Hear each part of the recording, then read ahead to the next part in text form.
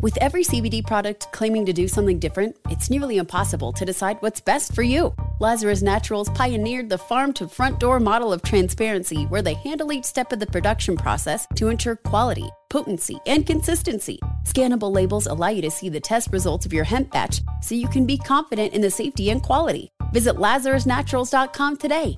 Lazarus Naturals, committed to improving your life as well as the world around you. Not available in Idaho, Iowa, or South Dakota. You deserve a moment to yourself every single day. And a delicious bite of a Keebler Sandies can give you that comforting pause. Take a pause from your to-do list with the melt-in-your-mouth magic of a Keebler Sandies. This magic is baked into simple shortbread cookies by Ernie and the Keebler Elves. So as life continues to fly by, make the most of your me moment. Take a pause and enjoy a Keebler Sandies. Right here, right now. Find your beautiful new floor at Right Rug Flooring. Choose from thousands of in-stock styles, ready for next day installation, and all backed by the right price guarantee. Visit rightrug.com. That's RITERUG.com today to schedule a free in-home estimate or to find a location near you. 24-month financing is available with approved credit. For 90 years, we've been right here, right now. Right Rug Flooring. The Podcast Playground. Hooray! I'm Buzz Knight. On this episode of Takin' a Walk, this walk is part of the two-part series focusing on the Home Base program. Home Base is a collaboration between the Boston Red Sox and Mass General Hospital. Retired Brigadier General Jack Hammond is the executive director of the Home Base program. The general has a legendary career in the military. Among the experiences, commanding general of U.S. forces in Kabul, battalion commander in Afghanistan and Iraq. His leadership skills are unparalleled, and his dedication to excellence is at the highest level. General Hammond, it's an honor to be taking a walk with you here in Charlestown. Thank you. I mean, we're at one of the most historic parts of the city here with the USS Constitution. We can see the Old North Church right across the water and the Bunker Hill Monument right to our back. It's an unbelievable place. It still evokes so much emotion and memory and passion. And as we're taking a walk today, there's some pretty serious times that are going on in the world that affect our country, and I would be remiss, General, if I didn't ask your opinion of the crisis with Russia and Ukraine and how it affects us. Well, we've kind of boxed ourselves in here a bit. For the past 4 or 5 years, Putin has been signaling that he's going to try and rebuild his Soviet empire, and he's made no bones about it. For those that don't know, he's a career KGB officer that grew up in the KGB, and when the Soviet Union fell in 1990, he was horrified and angry and humiliated. And that's a bad combination for a guy that's pretty much a dictator. And you can see over the past 30 years how he has seethed with anger about this, trying to get some kind of primacy role for Russia and restore the glory days of what he considers the Soviet Union. And one of their big red line issues is not having buffer states around them. And first of all, he was completely enraged when those breakaway republics like Lithuania and Latvia joined NATO. That to him was treachery. And then when you look over at the Ukraine, he lost all his buffer states. And going back to the Tsars, Russia has always wanted those buffer states around them to protect Mother Russia. And when they lost those and then they flipped and they became part of NATO, that was the ultimate.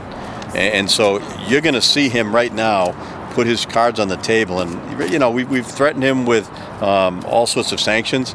He's factored that all in.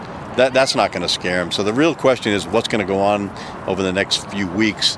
And how far does he go? Because he's going to go. He's already hitting it with some, and he's already laid claim to the Ukraine. But sitting right down the road from them, you know, you've got Poland connecting to that. You've got Latvia, Lithuania, and Estonia that are all NATO members. And if he touches any one of those, Article 5 of NATO triggers this event that could be another world war. And across the water, we've got China waiting with, you know, big eyes open, trying to see what we do, with a very strong eye towards Taiwan using the same premise, right? And I know I'm going long here, but I want to share one point.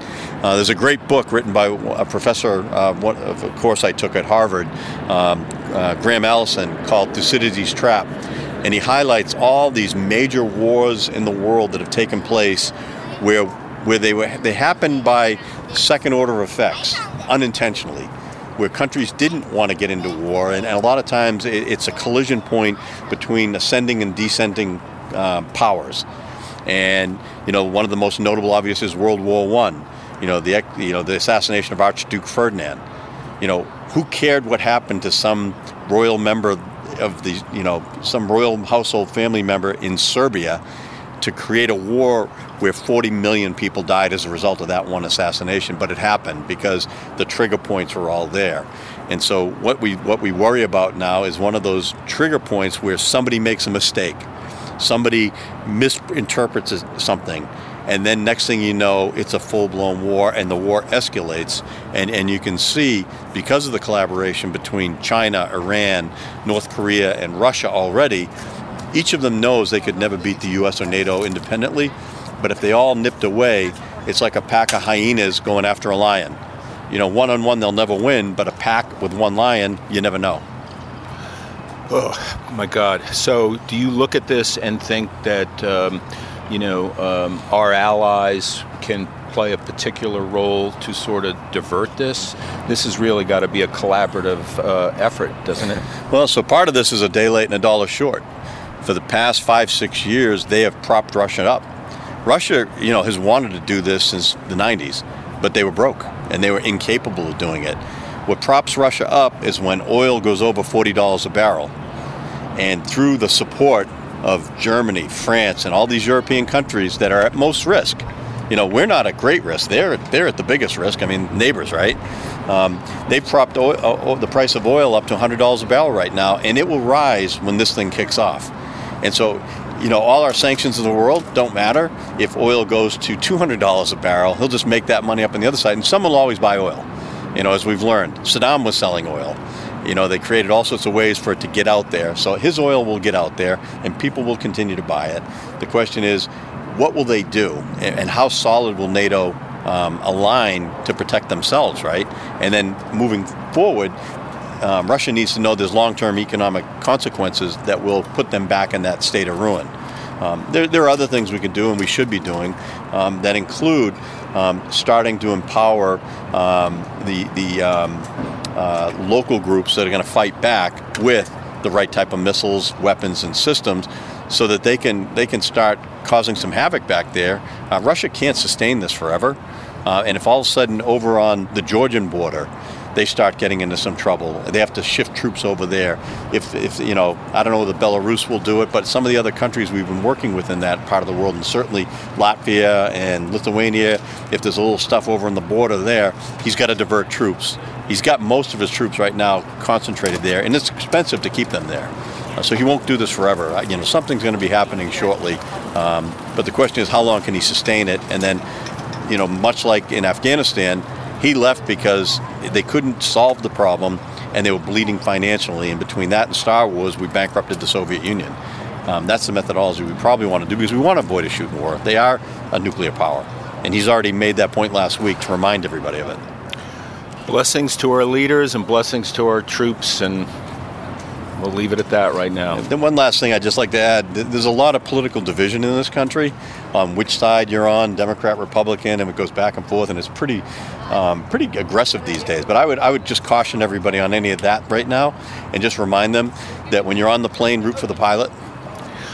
Yeah, I mean, maybe this can be, an odd byproduct that unifies people. I mean, God, I could only hope, right? Because it's not happening. The stakes are high. Yeah, the stakes are high. Well, General, let's saunter around Charlestown a little bit and take a walk. How do you use taking a walk when you are, maybe in a situation where you're stuck with a particular problem, or you just need to kind of unlock and sort of break out of it? How do you use taking a walk to help you? Well, I think no matter what, a nice walk helps you clear your head and think of all the opportunities, kind of work through some of the challenges. I tell you, over the years, my wife and I regularly go for walks and talk about issues that are going on with our family members or with each other. There's a beautiful lake in Wakefield, Lake Quantapowhat. That's a nice 3-mile loop.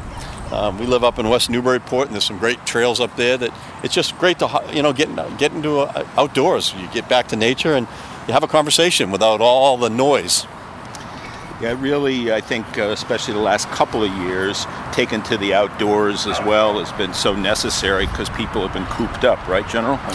Well, that's the thing. I think, once the pandemic hit in full force, I've never seen so many people out walking again. There's a lot of COVID puppies that are out there, so a lot of people got dogs because they were home now and they could actually have a dog. They didn't have to leave it, sheltered or doggy daycare and all that silliness, and so a lot of people are out more and taking advantage of living in a great place like we do.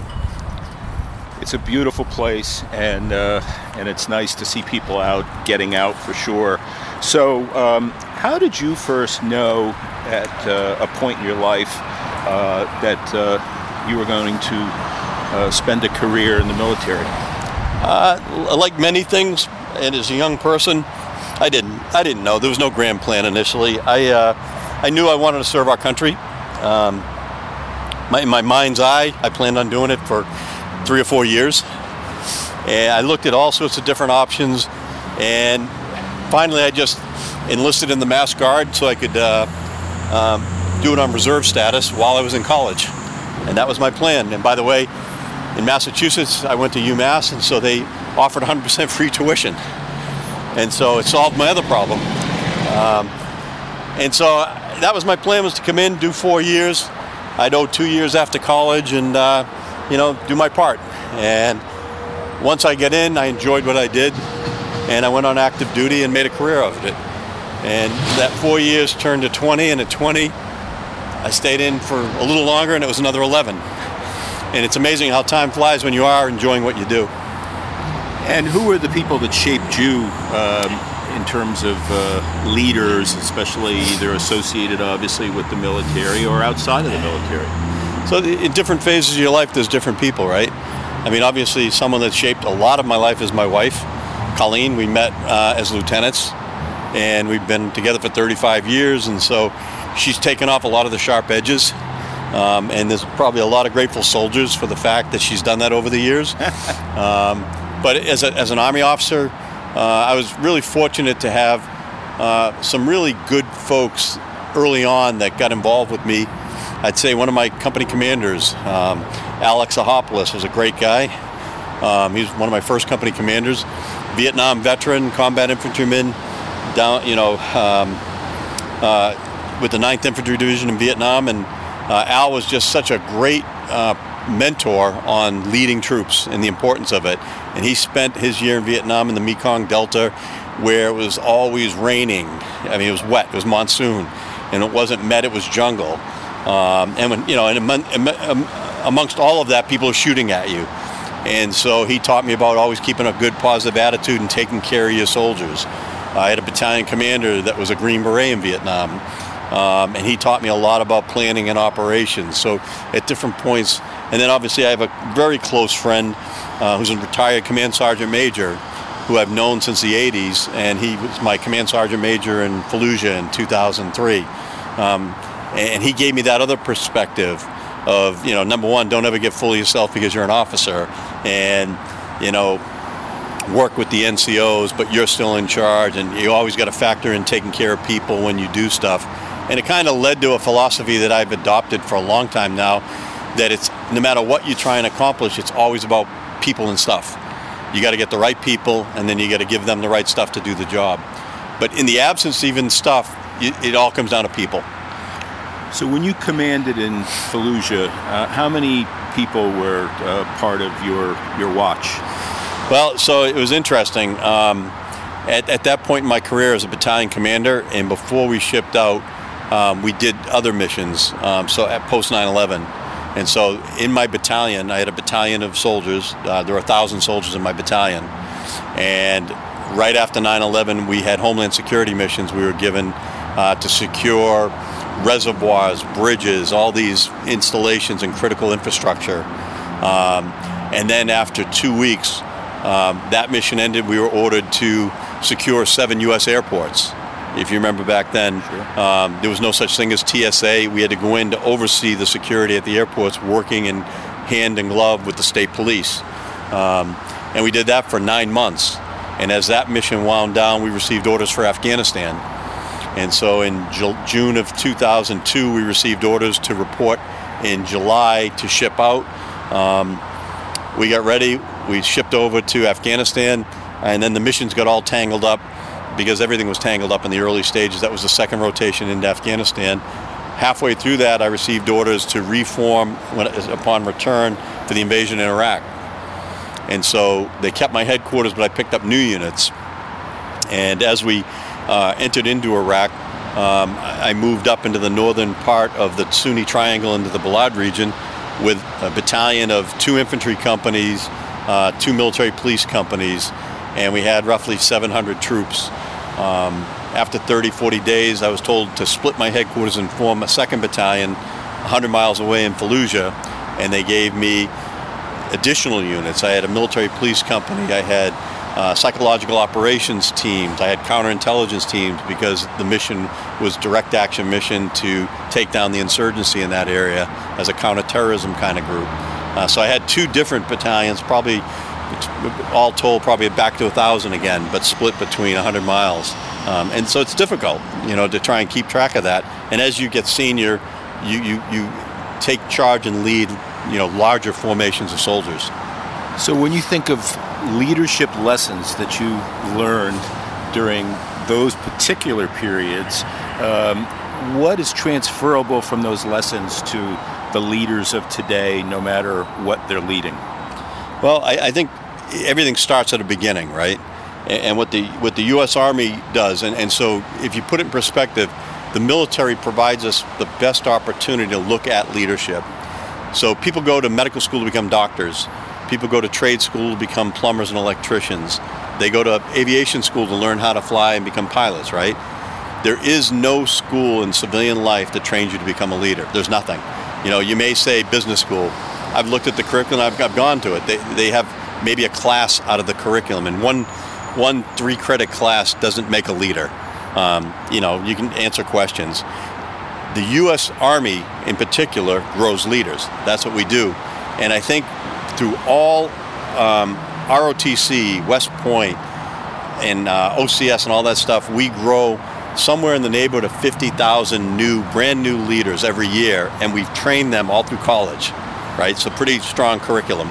At the same time, we are in a leadership development program for people that are already at different points in their career. 400,000 leaders are going through leader development training constantly.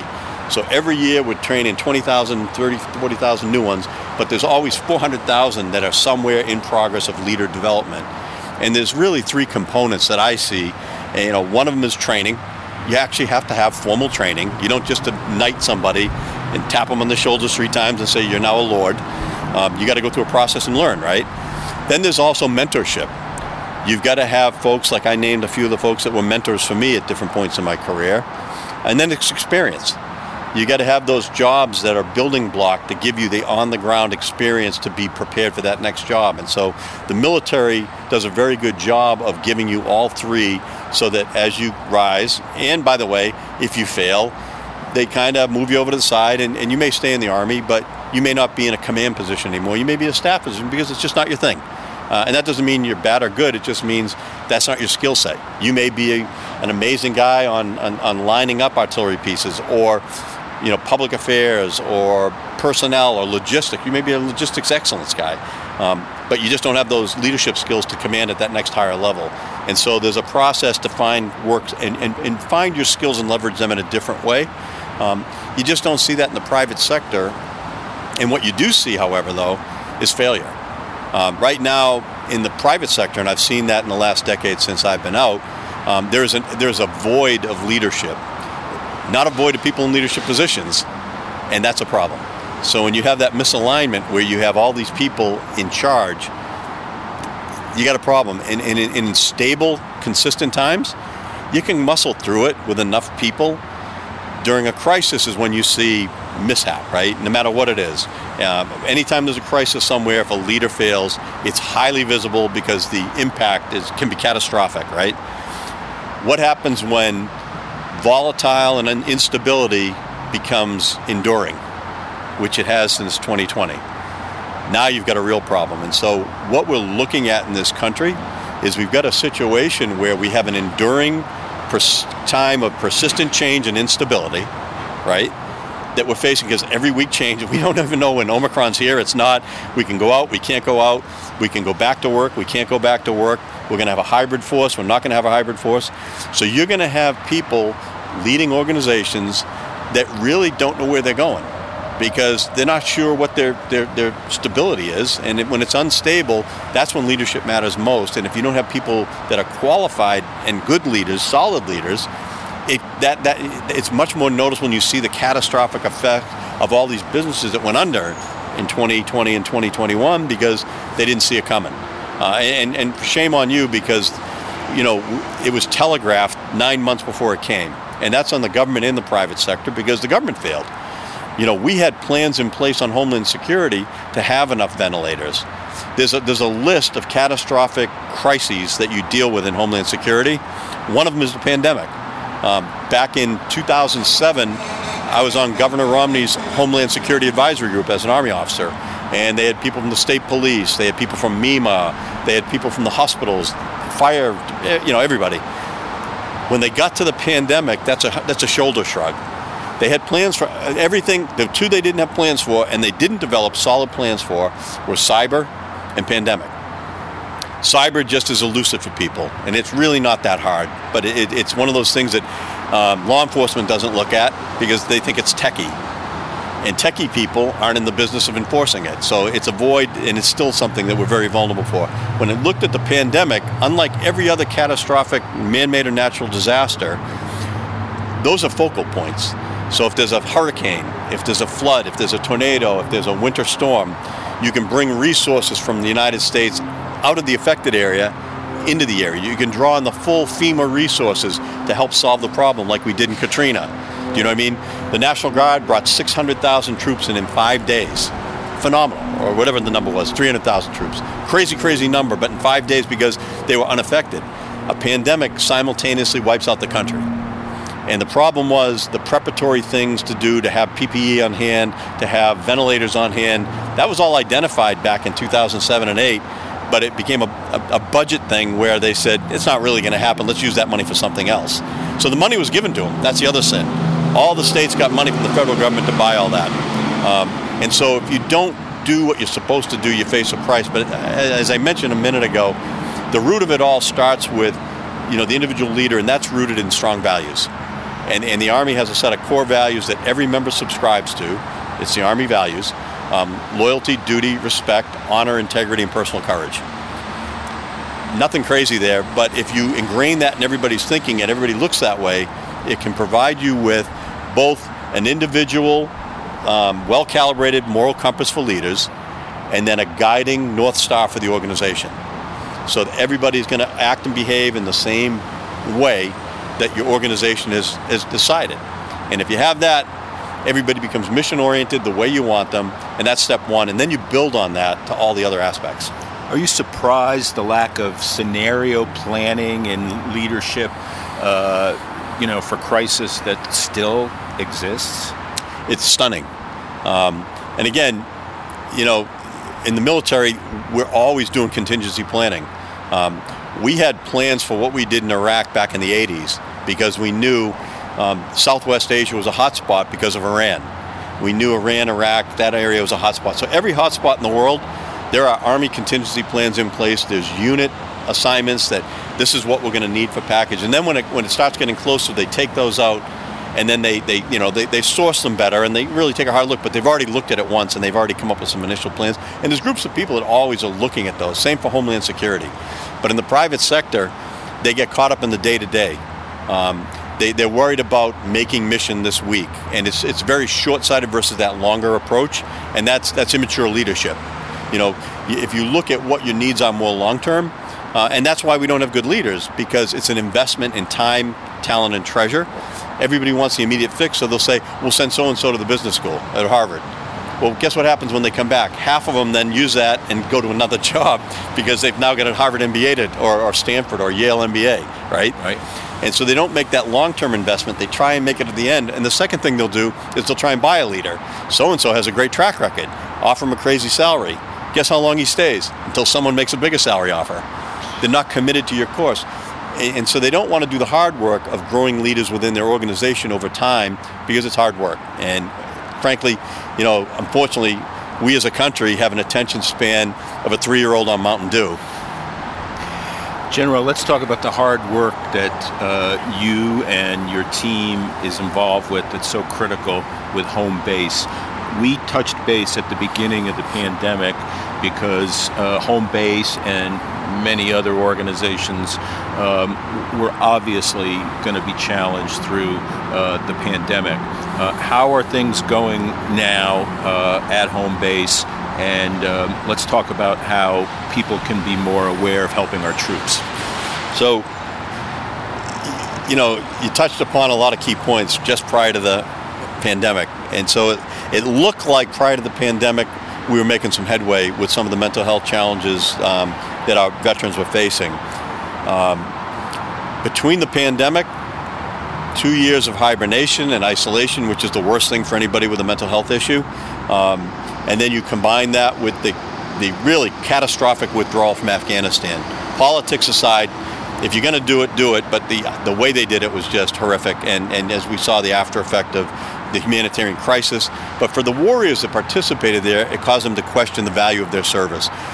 For the military family members that lost soldiers, it caused them to question the sacrifice that they made. And then, as we looked at it at home base, we had veterans that were actively in care getting calls and texts from Afghan civilians pleading for their life. So picture if you're going through a 2-week program to solve your post-traumatic stress issues and you're getting a call from Anne Frank telling you the Nazis are banging on doors and I'm next, and you can't do anything to help them. Right. How does that help you as far as the moral injuries you've sustained? It's reigniting them. And so those guys were actively in care. We had folks that had gone through care and got to a good place, and they got those calls, and it ripped the scab off, and they were now re-injured. And then we also saw a lot of folks that were doing fine. It was kind of below the waterline, and this was that straw that broke the camel's back, and then they needed help. And so we've seen an unprecedented call for care from across the veteran community. At the same time, we've seen a 20% growth in veteran suicides since 2020. And so the challenges and the needs have grown.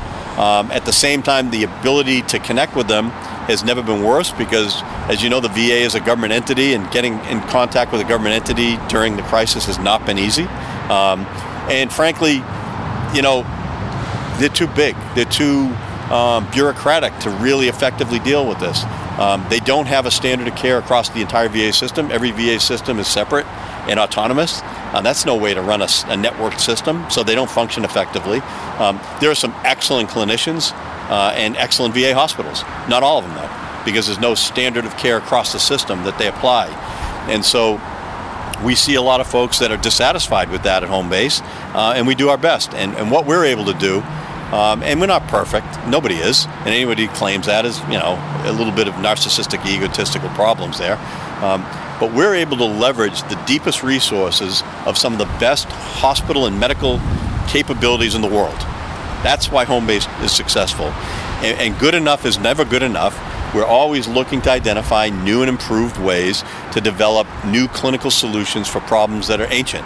If you look at PTSD, that goes back to the dawn of time when two guys with clubs are whacking each other, right? One of them gets his head split open. One of them gets a concussion. That's TBI and PTSD. That goes back to then. You look at the Romans, the gladiators, the Civil War, World War I, trauma, right? Traumatic brain injury, especially with the invention of gunpowder. When we saw that, the concussive effect and the banging around effect. And so as we came into this new 21st century, we were able to apply a lot of knowledge and a lot of experience, whether it's from the NFL in the concussion world there, whether it's from the #1 Department of Psychiatry, MGH, that has 600 clinicians that all have different specialties, and harnessing some of those to come up with these plans, and developing breakthrough models of care, which in our case is that 14-day program we've talked about, where you're able to hit the pause button in life and just focus on getting better for 2 weeks. And we have you from sundown to sunset, sunup to sundown, and we're able to compress 2 years of therapy into 14 days. And I'll go back to our Mountain Dew 3-year-old. That's everybody, to include our veterans. They want to get better now. They're looking for that quick fix. If you go to traditional outpatient care, it could be a year. It'll certainly be 15 weeks, 18 weeks. And going to see a clinician once a week for 3, 4, 5 months is not only untenable because you can't get that time off of work, it's hard. And it's an injury of avoidance where you don't want to talk about it. And so you're trying to keep it down. You don't talk about it. They talk about World War II guys don't talk about it because they don't want to talk about it. It's the worst time of their life. It's the best and worst, but it's catastrophic. They lost friends. They have to talk about it. And so putting everything aside, putting them in a bubble, and working on it for 2 weeks, morning, noon, and night, we get to it, and we have incredible results, and we have amazing partners at UCLA, Emory, and Rush that partnered with us and do the same thing. And over 5 years, we've got 5 years of data from 4 academic medical centers that prove how this works. Oddly enough, the government hasn't picked up on the program and started doing it themselves, so we'll keep doing it. We've developed the nation's first program for the families of our fallen.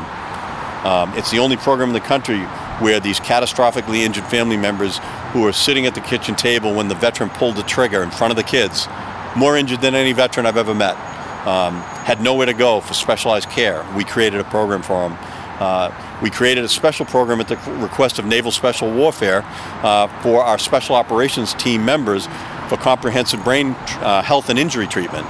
And that's been alive and running, and we see Navy SEALs, Green Berets, Delta Force members, because we're the only game in town with the level of care that's required and accessible. And then most recently, what we're looking to do is build capability and capacity in areas that don't have access to care.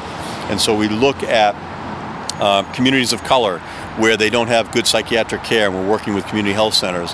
Last week I was in Arizona meeting with leaders in Arizona from both the government. The governor asked us to meet with him, and he wants to help build some capability that we're capable of doing, and the tribal nations in Navajo, Apache, and Hopi Nation, because these veterans come back from war after serving this government and country, and they live in abject poverty on the reservations with no access to mental health care. It's a sad state of affairs, but we're finding different solutions by looking at it, getting the right people in the room, again, right people, right stuff. And we did it in Florida already, in Southwest Florida, partnering with great communities down there to build clinical capability to handle and care for their veterans. And they want to do it, and so we're there. So lastly, General, are there days that you lose hope when you walk in to lead your team? And if so, how do you get past that moment of that feeling? Yeah, so that hope is not, I get frustrated, but hope is something that I value too much.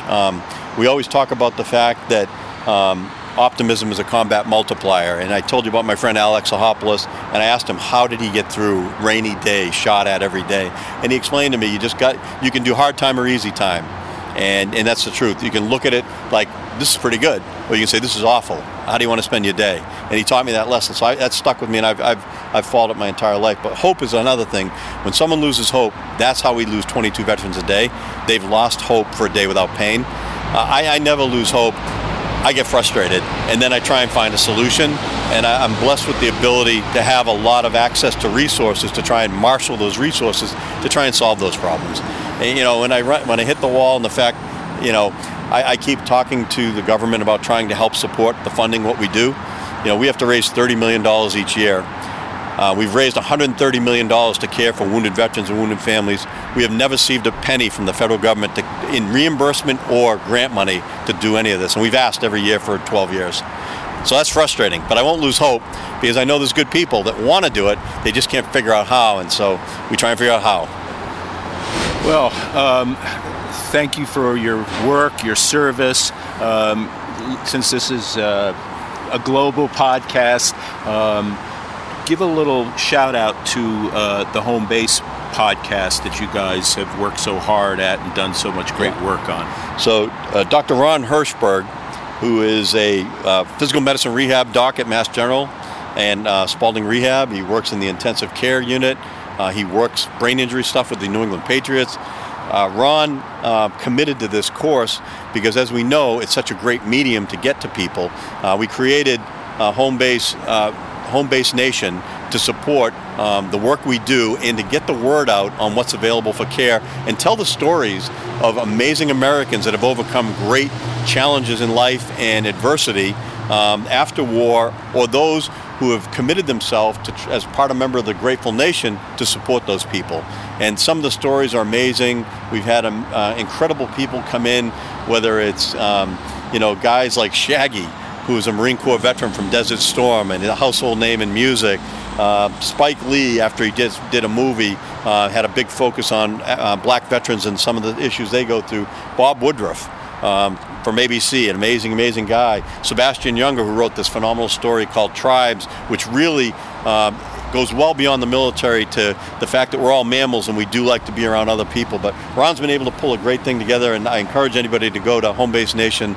Same thing, it's in all the usual places, and learn a little bit more about what we do. Well, thank you for all that you do. Thank you for listening to this Takin' a Walk podcast. General, it's been an honor, and I can't thank you enough. Well, thanks, Buzz, and I appreciate what you do and our opportunity to tell our story a little bit. Taking a Walk with Buzz Knight is available on Spotify, Apple Podcasts, or wherever you get your podcasts.